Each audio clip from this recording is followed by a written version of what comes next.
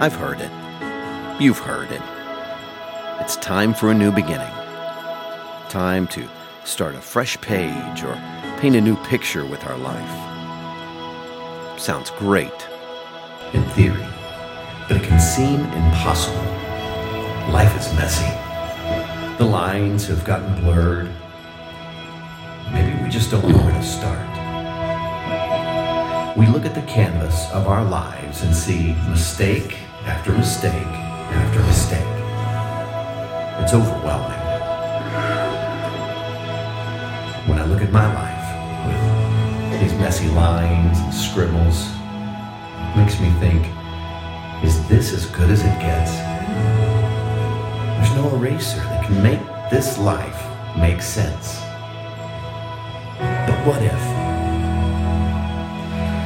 What if there was someone that could make sense of our mess? They could take all our scribbles, all our mistakes, all our missed opportunities, and make them into a masterpiece. And then I remember, there is Jesus. He gives us a new life. Every day is new. Every day is a blank canvas full of possibility and promise. He takes our canvases, our lives that have been filled up with shortcomings, secrets, tragedies, and embarrassments, and he helps them make sense. When I look at the canvas of my life and I see nothing but disorder and chaos, I have to remember this. God is not a God of disorder. He's a God of peace. You know what? He wants to take my hand and bring peace to the canvas of my life. So as we seek to make our mark, let us give God all our scribbles, all our mistakes, all our hurts, and trust that He will turn our messy lives into a masterpiece. His masterpiece.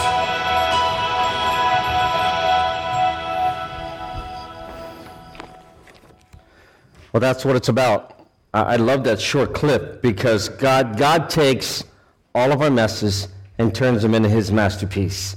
And I hope this morning that brings you comfort, because some of you are probably here this morning thinking, there's some mess right now. Maybe it's mess that you've created yourself because of things that you've done, things that you thought, decisions you made, and you're now sitting in a mess, and you're like, oh, I so need a God who can make a masterpiece out of this. Or maybe you're here this morning and you're thinking, well, it's not the mess that I've created. Somebody made this mess for me, and I'm trying to pick up the pieces now, and I'm not really sure what to do or where to go or how to do this. And let me tell you something. God is in the business of taking your mess and making a masterpiece out of it. That's what it's all about. That's why we're here this morning. That's why we sing. That's why we come together. That's why we worship God, because He is in the business of redeeming everything. And I don't know about you, but time after time, I have a way of reminding myself that I am so desperately in need of a Redeemer. Somebody that can take my mess and make a masterpiece out of it. That's the gospel. And that's why we're here this morning. And I hope that if nothing else that is said this morning offers you encouragement, I hope that clip does. You can watch that clip over and over and over again if you need to. skitguys.com is where you'll find it, right on their homepage. And I hope that little clip just brings you comfort when you think about that God is in the business of taking our messes and making masterpieces out of that. Let's pray. God, that's really our prayer. That's my prayer. That's what we want. This morning we want to be able to think about who we are and what we've done and how we've lived. And instead of getting discouraged, instead of getting overwhelmed, instead of getting confused and frustrated, that we would find hope and comfort. And that you can take the canvas of our lives and you can do something amazing. And I pray, God, that you would speak through me this morning, that your Spirit would do what only He can do, and that's take our heads, take our hearts, and put them on the same page this morning. That the response would be that we would be people of action. In Jesus' name, amen. So Tim asked me to speak a while ago, and I was working on something and felt pretty good about it. You know, the downside of coming in and every once in a while is you have to ask yourself, okay, what should I speak on? When you're in a series, it's a little easier. And so I'm sitting there last week, and I'm feeling pretty good coming into church and kind of in my head rehearsing what I'm going to speak on today. And about 5 minutes into that, I'm like, he stole my message. True story.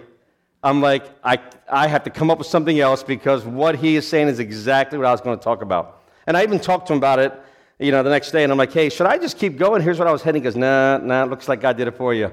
And I probably did it so much better than I could have anyway. So I decided that I'm just actually going to kind of piggyback on what Tim talked about. And I'm going to take his conclusion, and it was a good one, by the way, but I'm going to blow it up into a whole message. And so I just want to remind us of something Tim said last week. He said this. He said, my question for you this morning is not one of hearing, but one of doing. And my question is this: am I ready to do it now? What have I heard that I need to do something about? And then he played that video, Lord, I'm ready now. And so I'm wondering, what was your response from last week's message? I'm wondering, what did you do this week? Now, if you're thinking, oh, I didn't know I was supposed to do something, well then, welcome to the world of excuses. That sounds harsh, doesn't it? I wrestled with that one. But here's the thing, we all have excuses, right? And maybe the excuse is, well, I just don't have time. I'm so busy right now, and I would love to, I felt like maybe I should help with, there's a need for nursery in the bulletin, but you know how hard it is for me to even get here at 10 o'clock, let alone 9 o'clock, and how hard it is to come and watch somebody else's kids when I have my own kids. And maybe it's the excuse of time. Maybe it's the excuse of, well, yeah, I paid my dues, right? I've done that. I think that now when it comes to mowing the grass, right? My son can mow the grass because I've mowed the grass plenty of years, and it's time for somebody else. And maybe you're sitting here thinking, yeah, well, I've done that, been there, done that, and bought the shirt, the bumper sticker, whatever you want to say it, and I've led VBS, and I've led Fall Fun Fest, and I helped out in the community, and I've gone on mission trips, and I've done that. Now it's time for somebody else.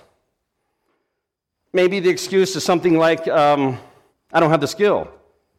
You don't want me doing that because I'm not skilled that way. Or maybe you're feeling like, well, I would love to, but I'm too much of a mess right now. And if you knew the mess that I was in, then you probably wouldn't even ask me to kind of give back and help other people. Maybe it's, I don't have the resources. I don't have the money. I don't have the gifts. I don't know. You fill in the blank. But I'm wondering, and maybe I'm making an assumption that's a little unfair. I'm wondering, last week when you sat and watched that video and you heard Tim's challenge, I'm wondering what excuse you gave yourself. Now, maybe you didn't. Don't get up and leave. But I'm wondering, because that's what we do, right? We hear stuff, and I'll give you another quote in his message last week that he said, in the beginning of his sermon, he said, I'm hoping this isn't the result of this morning. It's much easier, by the way, to follow his sermon when he gave you the notes, so you can read like, oh, that's what you said. I was dozing off. Just kidding. But here's the thing. We all have them, and sometimes we say them. Oh, well, I just don't have time. And sometimes they're just subconscious. And I'd like to share with you a time when God asked me, are you ready now? And I had all kinds of excuses. But you have to hear a little bit about my history. I grew up kind of in a very dysfunctional home, a lot of problems. My father was abusive to my mother, to me, to my sister, and I was one of 5 kids. And when I was 12 years old, my mom, I guess, had enough of it. And we came home from school, and she said to me and my sister, we're leaving. Take what you want. And we went from Washington, D.C. up to the state of Maine. She wanted to get as far away from my father as she could and be able to start over, to be able to get away from the abuse and all that stuff that goes along with that. And so I went from having a mom and a dad to being the man of the house as a 12-year-old boy. And if you ever had to be the man of the house as a 12-year-old, you probably didn't do it as well, just like I didn't.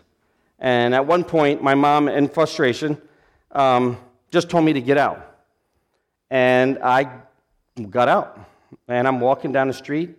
And I'm walking about 3 miles. The only person I knew where to live, because their family had reached out to ours, was my math teacher. And I'm walking down the road, and I remember saying this to God. I remember saying, God, I don't know if you're who you say you are, or who I've heard that you are. This is what I said. I'm not saying that we should say this, but I said, if you prove it to me, I'll do whatever you want. And I forgot that prayer. And a short while later, my mom allowed me to move in with my math teacher, and he raised me, and some of you know him as my dad. And fast forward to, I'm 17 years old. For the summer, I'm working at a camp called Montrose Bible Conference. It was a Tuesday, and I worked in the kitchen, and after I was done, I would go up to what they called the Tabernacle back then. They would have big speakers coming through all the country musicians, and those that worked in the kitchen, we always got there late, so we sat way in the back. And I'm sitting in the back, and I'm thinking to myself, as anybody thinks, right, the summer of their junior year, okay, what am I going to do with my life? I honestly had no idea what I was going to do. And it's just as if it was clear as day. God said to me, remember that deal you made with me when I was 12, when you were 12? And I'm like, yeah, I forgot about that. That's right. And he said, well, I've done my part. Now it's your turn. And I remember thinking, so what does that mean? And as clear as day, God told me to open up to 2 Timothy 4. And so I opened up to 2 Timothy 4, and here's what it says. On July 21st, 1984, on a Tuesday evening, I read these words. I give you this charge. Preach the word. Be prepared in season, out of season. Correct, rebuke, and train. Correct, rebuke, and encourage with great patience and careful instruction. I was like, okay. God, I think you're calling me to be a preacher. That's all I could think of right about then. And I went up to the speaker that evening and I said, hey, did you speak at all on God's call for your life or what God wants for your life? Or did you use 2 Timothy 4 at all? And he said, no. So I went up to the camp director and I said, I think God wants me to be a pastor. Now what do I do? And I got to tell you, I had all kinds of excuses because I had the excuse of money, grew up in poverty, didn't have any money. Honestly, I didn't have any money. I was working at a camp. As those of you that have done that, they don't pay a whole lot. If you're a camp director, I apologize, but they don't pay a lot. You don't do it for the money.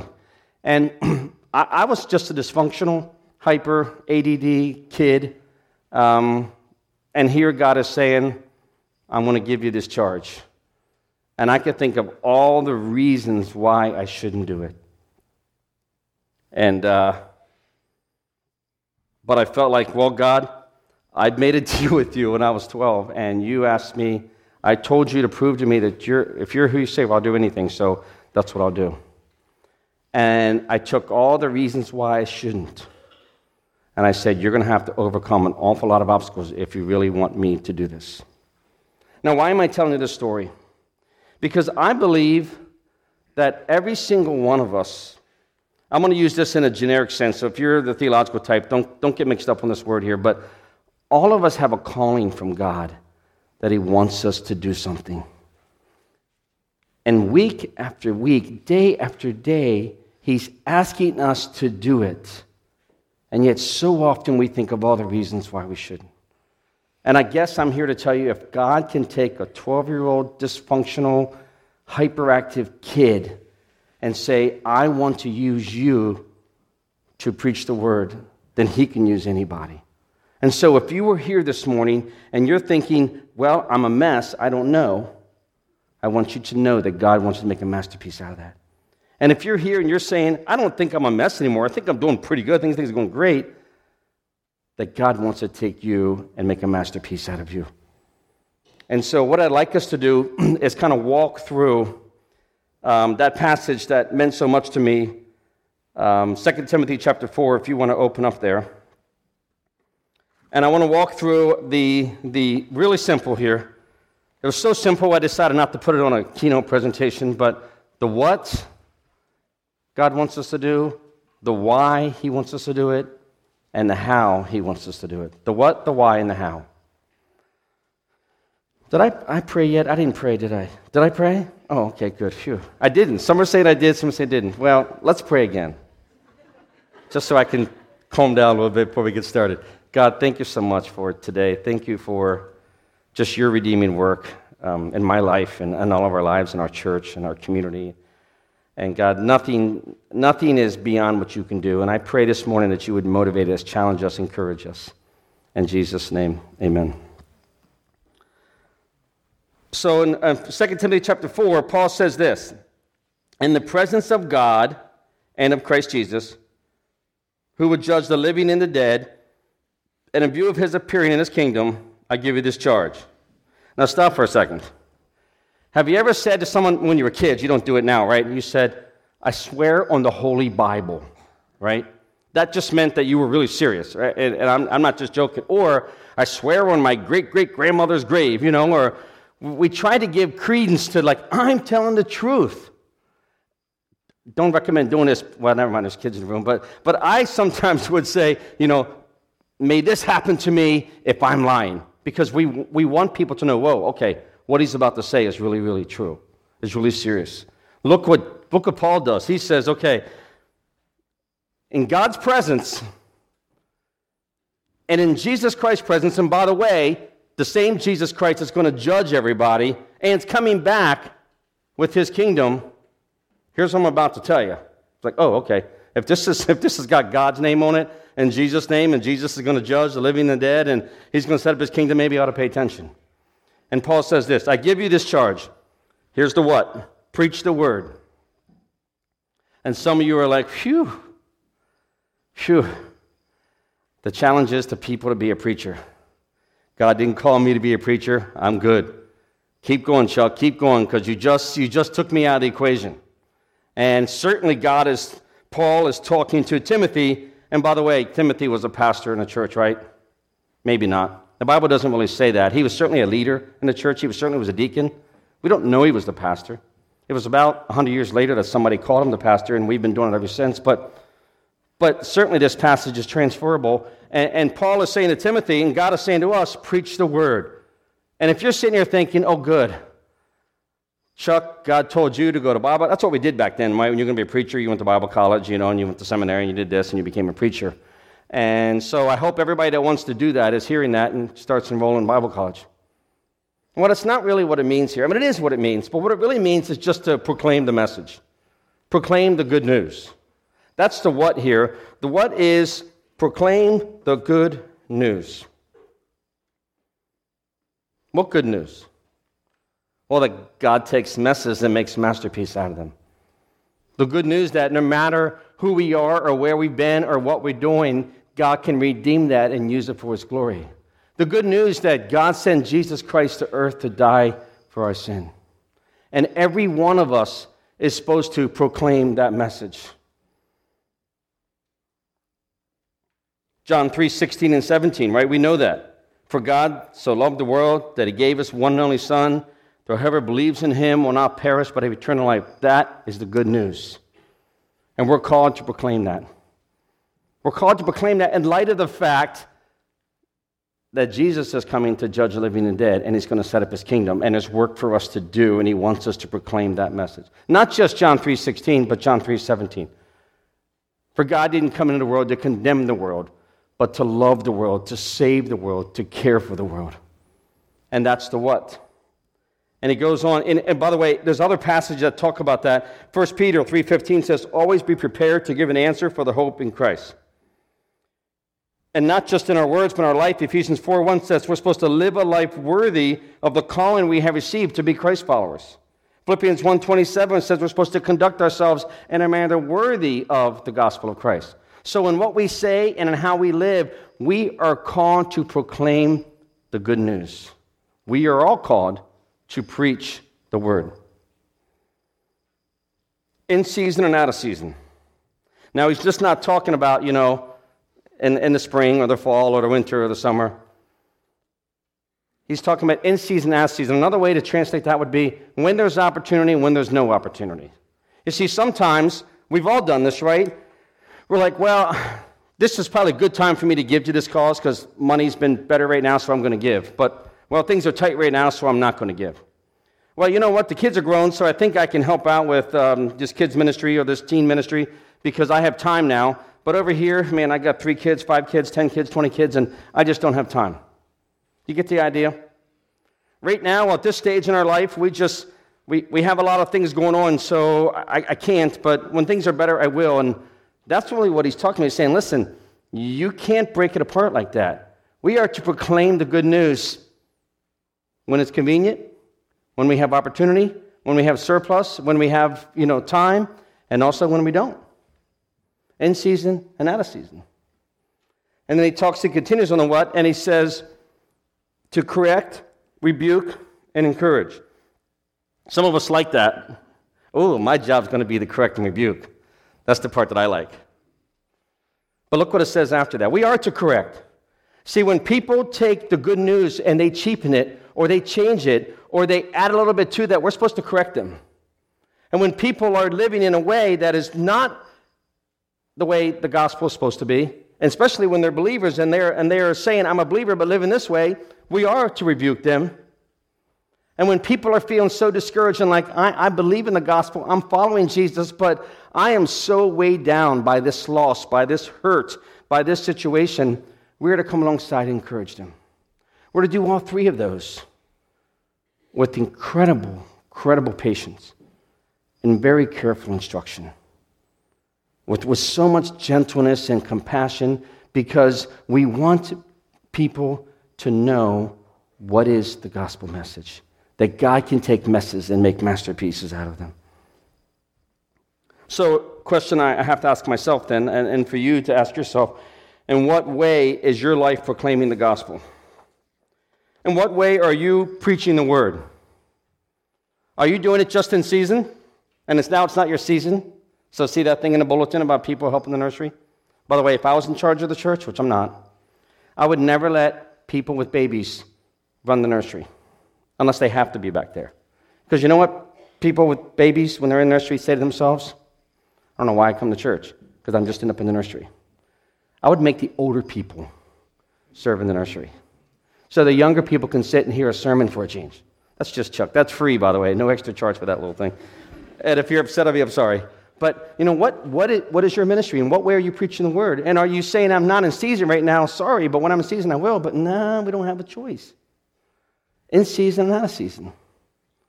And so in what way are you serving? Are you proclaiming the gospel? Are you preaching the word? Our church, our community, our country, our world, what the junior hires did was proclaim the word. Sometimes we proclaim it verbally, right? We say, here's what the gospel is. Sometimes we're support staff to proclaim the gospel. And we're behind the scenes. And we're giving. We're praying.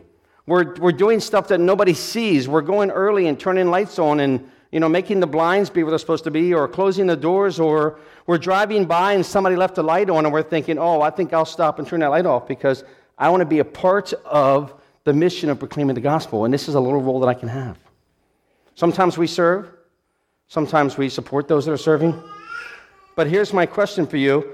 The message ended last week, and are you ready now? So I'm asking you, what are you ready to do? Like, what is going to be your ministry? How are you going to be a part of preaching the word? That's the what. The why is, he goes on, and he says this. For the time will come when men will not put up with sound doctrine, women either. Instead, to suit their own desires, they will gather around them a great number of teachers to say what their itching ears want to hear. They'll turn their ears away from the truth and turn aside to myths.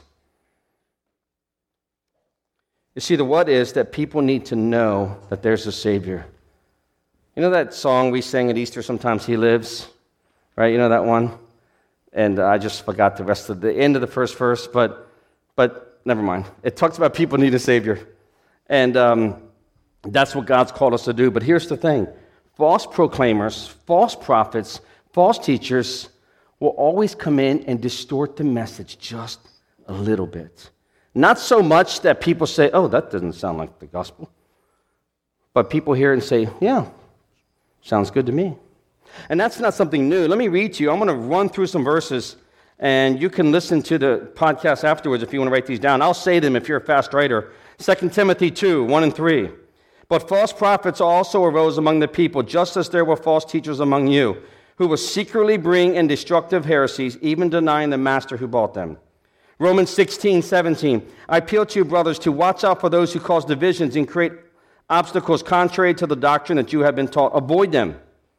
1 John 4, 9. Beloved, do not believe every spirit, but test the spirits to see whether they are from God. For many false prophets have gone out into the world. Matthew 7, 15.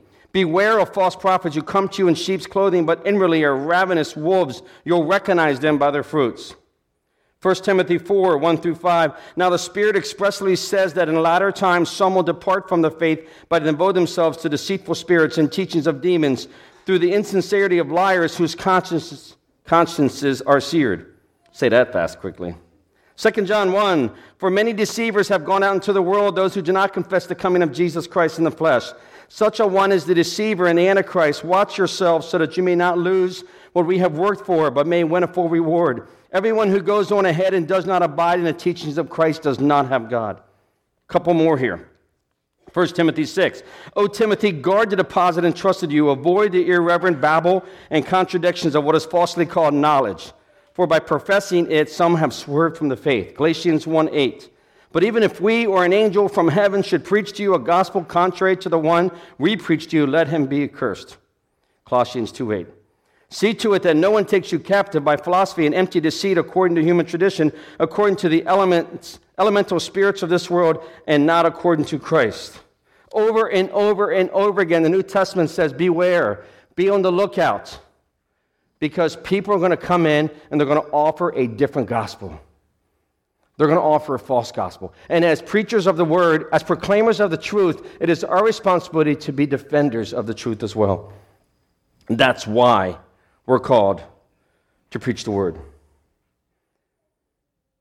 The gospel is way too important. There's too much at stake for us to alter it in just any way. You see, here's the gospel. I'm in need. I'm a sinner in need of a Savior. There's no way around that. The Bible says the heart is desperately wicked. Who can understand it? The Bible says there's a way that seems right to a man but ends in death. I'm a sinner. There is none righteous, no, not one. All have fallen short of God's standard. And I'm a sinner. And there's not good things that I can do. I don't have it within me. I don't have superpowers that I can just, be a Marvel's agent of S.H.I.E.L.D. and I can just, I'm a sinner. I'm in need of a Savior. And there's no way for me to sugarcoat that, change that. I'm a mess in need of a master to do his masterpiece. I'm a sinner in need of a Savior. Jesus died as my Savior. Jesus said, I am the way, the truth, and life. No one comes to the Father except through me. There's no other way. There's all kinds of people who said, hey, here's another way. Let's go in this door. Hey, you ever think about hanging in this window? You ever try to come down through this way? There's no other way in heaven other than through the name of Jesus Christ. And he's the Savior. And I can live in victory over sin and death because of Jesus. The world needs to hear that message. There are people who are dying to live in victory, who feel so lost, who feel so empty, who are in such a mess that feel like my life is now a waste. I once heard somebody say, I give up. A Christian, I give up. I'll never conquer this sin, so I'm just going to give up and just give into it. Somebody said to me in the community the other day, they said, that we were in a setting and they said this, I'm here because I feel like I lost my way, and I'm hoping that you can help me get it back. That's the gospel, that we can live in victory over sin and over death because of Jesus Christ. And so there's too much at stake for me to not preach the word, because if I'm not preaching the word, the truth, the gospel, then somebody else is going to come alongside me and they're going to preach something other than the gospel. The scriptures say over and over and over again, watch out for that. And so why has God called me to do that? Why has he called us to do that? Because there's so much at stake. And the world is so in desperate need of the truth. And then we get to the how. The what is preach the word. The why is because the world is in desperate need of the truth. And the how, he says in verse 5. But you, keep your head in all situations. Endure hardship. Do the work of an evangelist. Discharge all the duties of your ministry. Let's look at each one of these four. Keep your head in all situations. That's why I always say, I say it a lot, I don't always live it, but I say it. The head and the heart have to get on the same page, right? I have to keep my head in all situations because sometimes my head is needed to guide my heart because my heart is all over the map. And so I have to have the mind of Christ. I have to seek those things which are above, not on the earth. And that's what he's telling, after he just talked about people that'll just go find people to say whatever they want to hear, he says to Timothy, but you, keep your head in the game. Keep your head into it. It's sort of like biking or any other sport, right? After a while, it no longer becomes an endurance of the body, it becomes an endurance of the mind. And your body will tell you that you're done, but your mind can overrule that, right? And your mind can say, nope, we're not done. That's why I love my heart monitor, because when I'm dying and I'm at 96%, my mind says, no, you still got 4, keep going. I don't always keep going, though. And then he also says this, keep your head in all situations. Endure the hardship. There will be times when it is so discouraged and you don't think that you can go on anymore, or you say, why am I doing this? Or I'm just going to stop this. I just can't do this. There'll be times when every single one of us will have that. And the challenge is, when you're a proclaimer of God's word, endure the hardship. Continue on in the hardship. Then he says, do the work of an evangelist. And we're all called to do that, whether you think that's your gift or not. We're all called to make sure that people that we know, that we see, we're telling them about the message of Jesus Christ. And then he says this one that's meant so much to me over the years, discharge all the duties of your ministry. That means there's multiple duties, right? I mean, all the duties of your ministry. So if you think, well, yeah, my ministry is this. Well, maybe it's also this. About a year after I'd been to the factory, I just confessed this to you, but I've shared it with other people. I was praying and I thought, God, did I fail? Here's what I thought. I'm just going to be honest with you. Did I fail?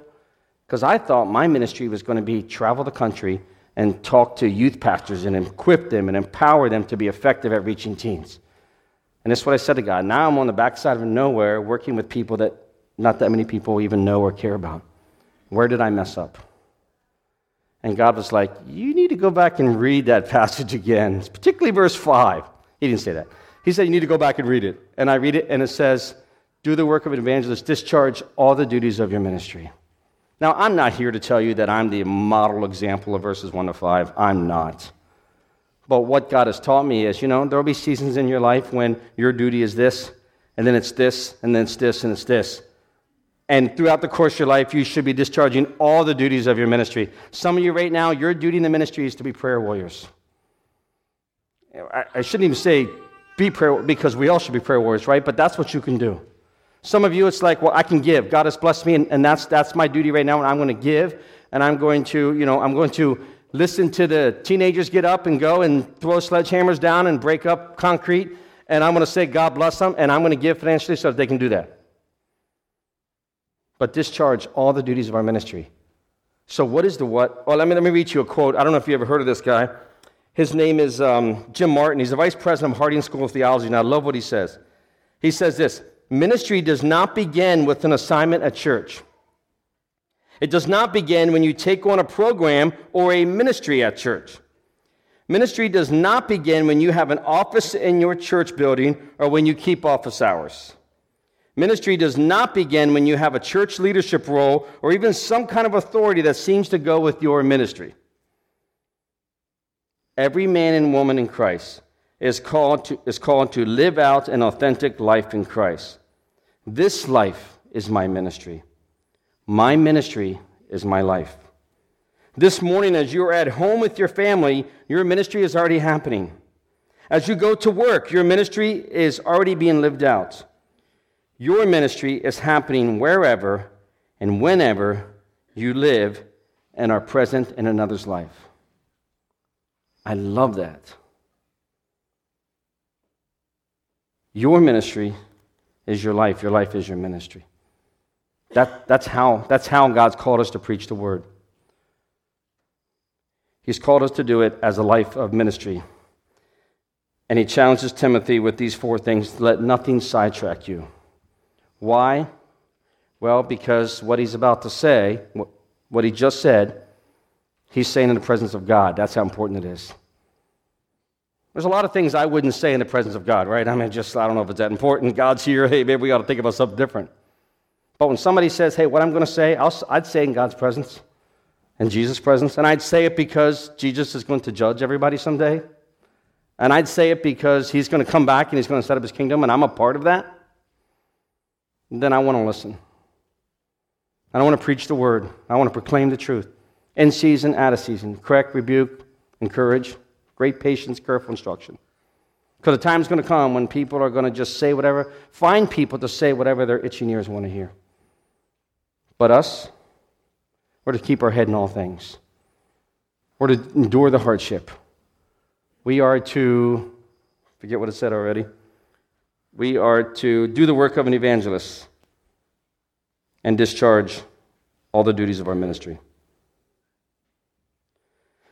So what is going on? If your life is a ministry, what is your ministry right now?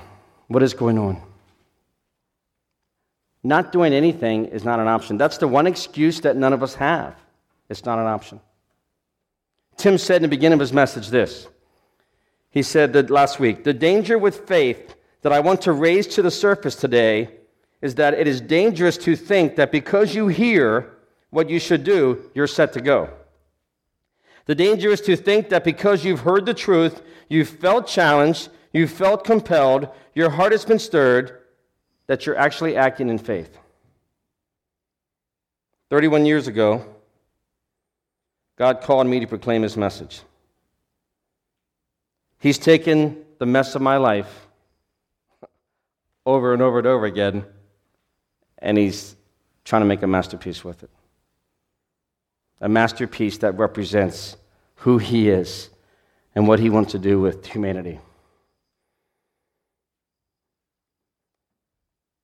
I don't know if God's spoken to you this morning. It's the second week, so He's kind of giving you another chance. I'm going to challenge you to do something.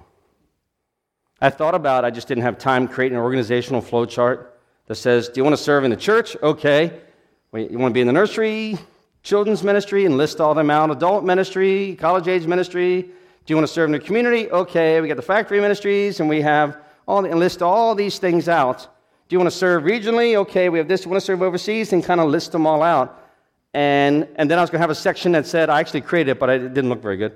And, you can't be involved because of different limitations. Then we have this whole section. I'm going to pray, I'm going to give, I'm going to encourage, I'm going to write notes, and just, and when I was done this whole infographic, I thought, there's nothing left. Like, everybody can fit into one of those. So here's what I'll challenge you with. And I didn't do that, by the way. You can call the church, call the factory, you can call whomever. Here's what I'll leave you with. What are you passionate about? What excites you? That's where God wants you to be involved. I was talking to somebody a few weeks ago, and I'm just talking with this person, and they said, adults are okay. I'm paraphrasing, so if you're here, know that I'm not doing just what you said, but that's why I'm not using your name. Adults are okay. But what I'm really comfortable around is children. So then they can work with children. And what has God passionate you about? What resources has He given you? Let me encourage you. I almost played the video again, but I knew we'd be running late. Lord, I'm ready now. I got to tell you something. When I was 17, Tuesday evening, July 21st, 1984, when I said, okay, Lord, then that's what I'll do. I was scared to death. Didn't have a penny.